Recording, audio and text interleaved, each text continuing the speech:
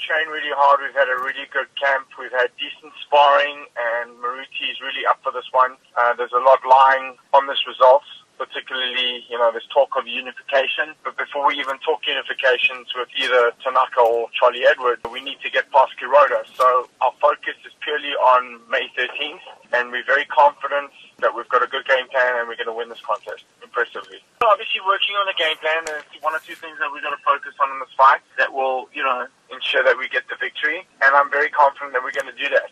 And, Moruti is a very dedicated and disciplined fighter, and we're looking forward to this contest.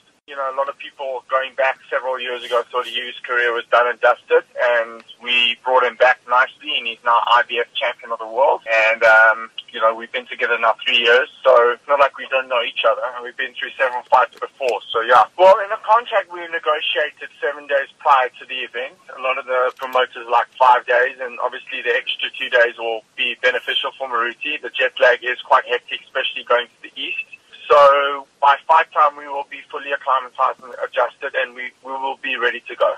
Moruti is an experienced campaigner. He's fought in hostile territories and overseas before in the fighter's backyard, and he's got the results. This fight's no different. He's a very confident man, and he knows that there's a lot lying on this victory in this fight. So he's confident, and he's prepared mentally, physically, and obviously emotionally too.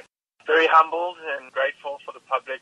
I'm thankful for voting me in to be on this platform. I'm really grateful to be here. I love boxing with all my heart and soul, but I need to also thank the fighters who've chosen me to be the trainer. So, we got great results last year. I think last year was undoubtedly the best year of my career. Got a Ring Magazine belt and a unified champion, and the first time in 69 years that South Africa's had a Ring Magazine belt champion. So I'm very grateful, and I feel that I'm very lucky and humbled and blessed to be in this position that I'm in right now. People looked at my results and they saw what I did, producing 2-3 world champions without a promoter.